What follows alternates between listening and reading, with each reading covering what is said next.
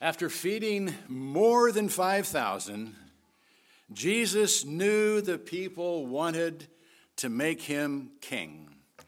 And perceiving that they were intending to come and take him by force to make him king, John says he withdrew back again into the mountain by himself alone.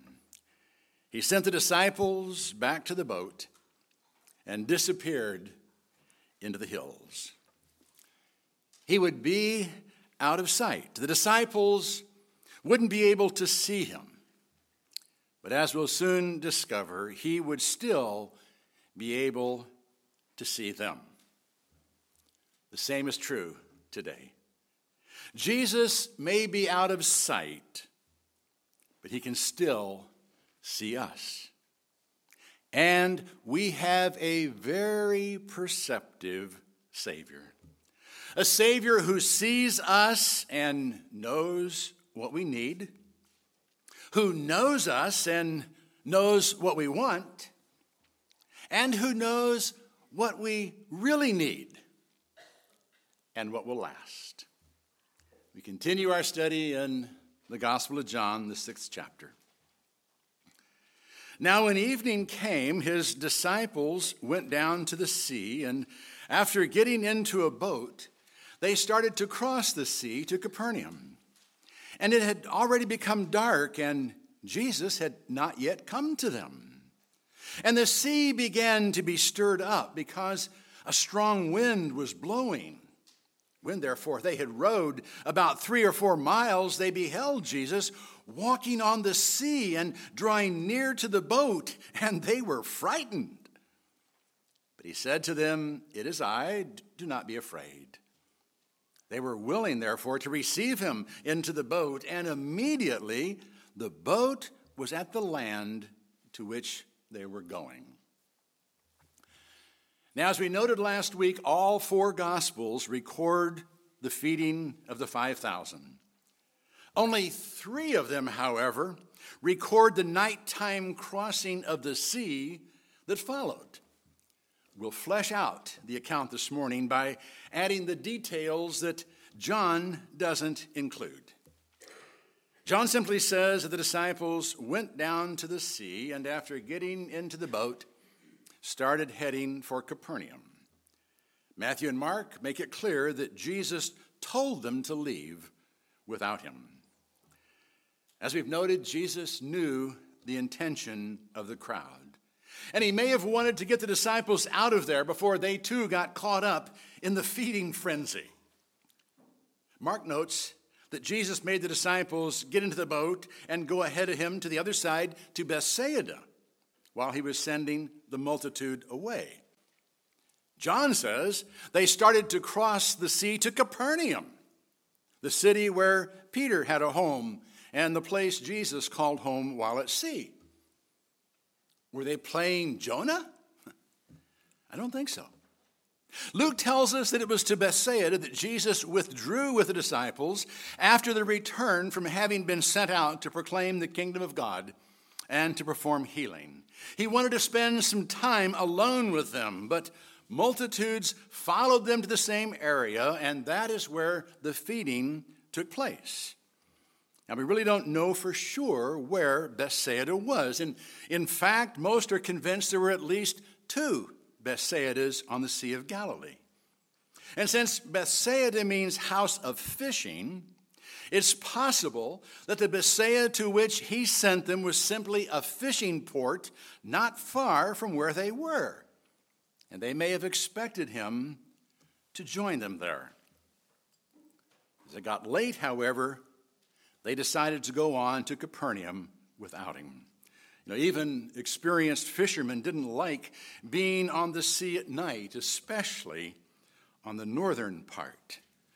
The Sea of Galilee is like a bowl, set some 600 to 700 feet below sea level, surrounded on most sides by mountains.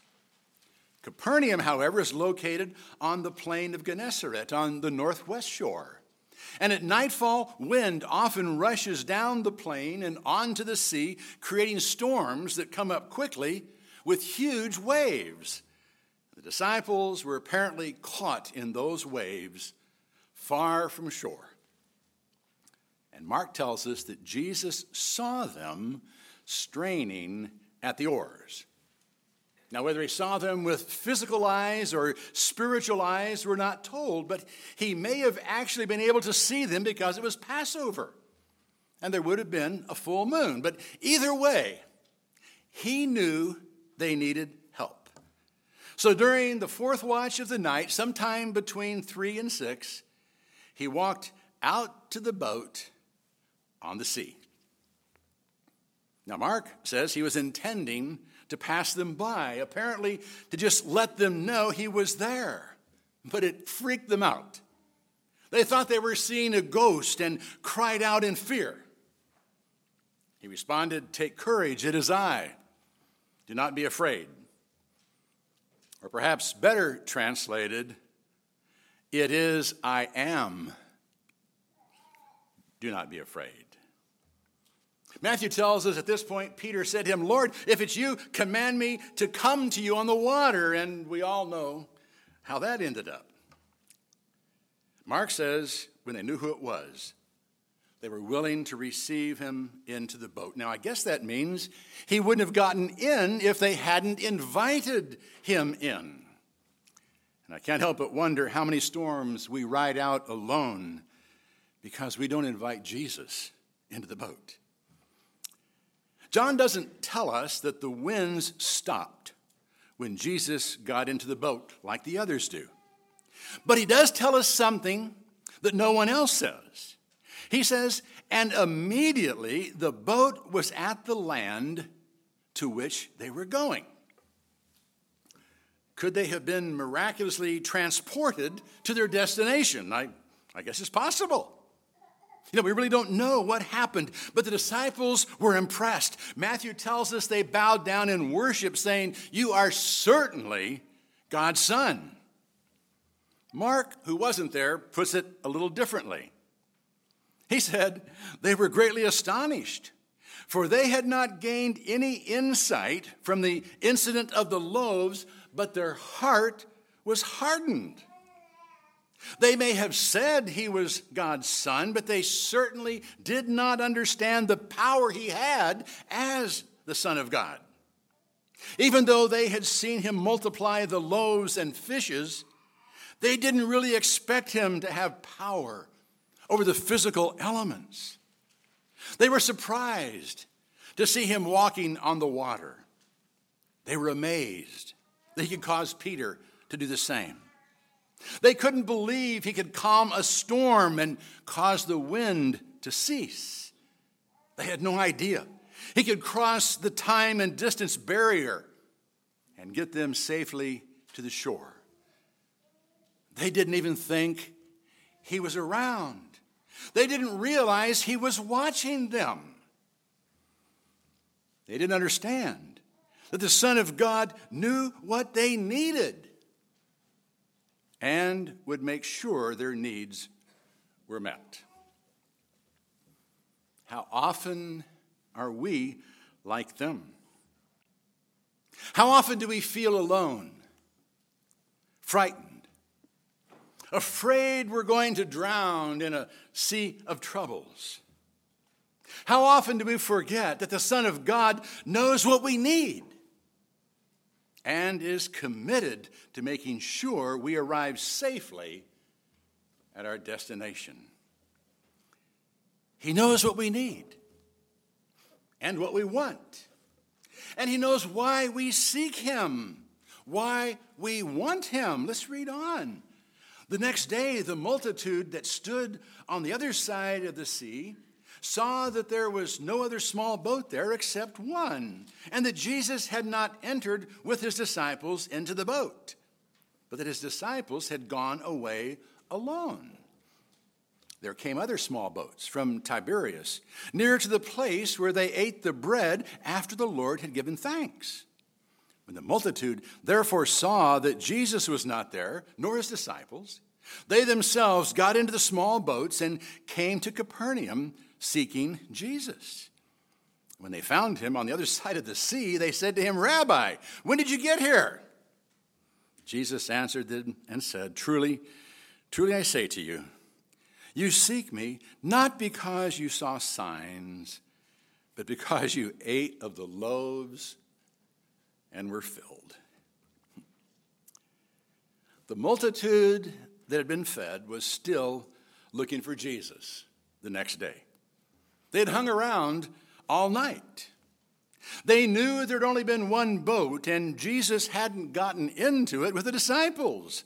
So they figured he was still in the hills somewhere, but they couldn't find him. Other boats soon started arriving from Tiberias, a major city about halfway down the seacoast on the western shore. A city that had been founded by Herod Antipas, who named it in honor of the emperor and made it his capital. It was a city most Jews avoided because of its Roman connection and because it was home to notorious hot water resorts that were frequented by Gentiles. Why the boats came, we can only speculate. Perhaps they came because more people wanted to see Jesus. The word had spread about the healings and miraculous feedings. Maybe the boat captains were just entrepreneurs. They knew thousands of Jews had walked miles following Jesus around the sea and would gladly pay for a ride back home. Whatever the case, once the crowd determined that Jesus was no longer there, they piled into the boats and headed for Capernaum to find him. When they got there, they found Jesus healing people from all over the region of Gennesaret. When they found him, they didn't bother asking how he got there. They merely asked when he had arrived, and he didn't tell them when he got there or how he got there. He told them nothing about the miracles that had taken place during the night. The last thing they needed was to hear of more miracles. It was the miracles that had motivated their search. But they weren't looking for him because the miracles had convinced them that he was the Son of God. They weren't coming to hear what the Son of God had to say. They weren't coming to learn how they should live. They weren't coming to find out what God wanted them to do. They were coming because he had fed them, and they wanted more. Jesus knew what they wanted. And he knew if he gave them what they wanted, they would settle for something that would not last.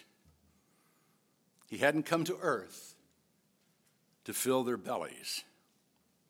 He had come to give them something eternal, something that would last.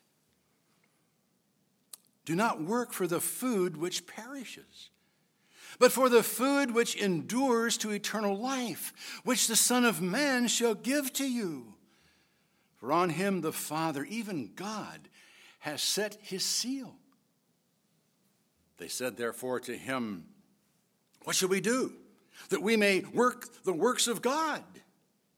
Jesus answered and said to them, This is the work of God, that you believe in him whom he has sent. The people wanted to be fed. To them, that was most important. After all, to live, we must eat. Eating is not optional. If we don't have food to eat, we die. What could be more important than food? What was Jesus thinking when he said, do not work for food which perishes? That doesn't make sense. Of course, we have to work for food that perishes. All food perishes. And if we don't work, we don't eat. Even Paul said that.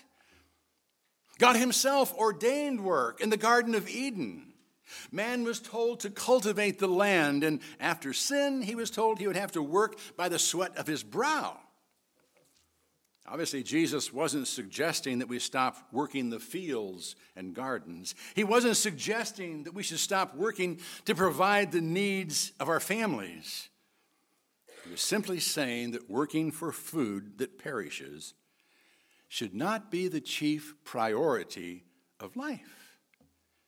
That some things are more important than our next meal. The multitude had been so excited about the free lunch Jesus provided on the mountainside that they missed the point he was trying to make. The bread he miraculously multiplied was intended to be a sign pointing to him, the sustainer of life. Now, he's going to continue trying to get that point across in the remainder of this great chapter of John. He's going to tell them that he is the true bread out of heaven, that he is the bread of life, and those who eat him will live forever. Now, this will prove to be a hard concept for the Jews to understand and accept. And most will just walk away shaking their heads, disappointed that he wouldn't give them what they wanted. We're going to examine this carefully and try to make sense of all this as we explore the rest of the chapter. At this point, however, I trust we can accept the fact that some things are more important than food, and that life should consist of more than the pursuit of things that will perish. We often get caught up working as if the pursuit of perishable things is the goal of our life, but we really do know better. We know we can't take it with us, and we believe Jesus when he said life does not consist in the abundance of things possessed. Sometimes it takes a hurricane or some other tragedy that wipes us out to get us back on track. Sometimes a timely reminder is all that we need. I pray a timely reminder will do. Consider this, that reminder. Let's go back to the text. Jesus made it clear to the multitude that he is the source of eternal life. God had affirmed that to be true by the miracles Jesus had been performing. And they should have been able to understand the spiritual nature of the life he wanted to give them. He fed them physical food, which would only last until the next mealtime, to make it evident that he could give them spiritual food, which would last forever. Well, they kind of got it.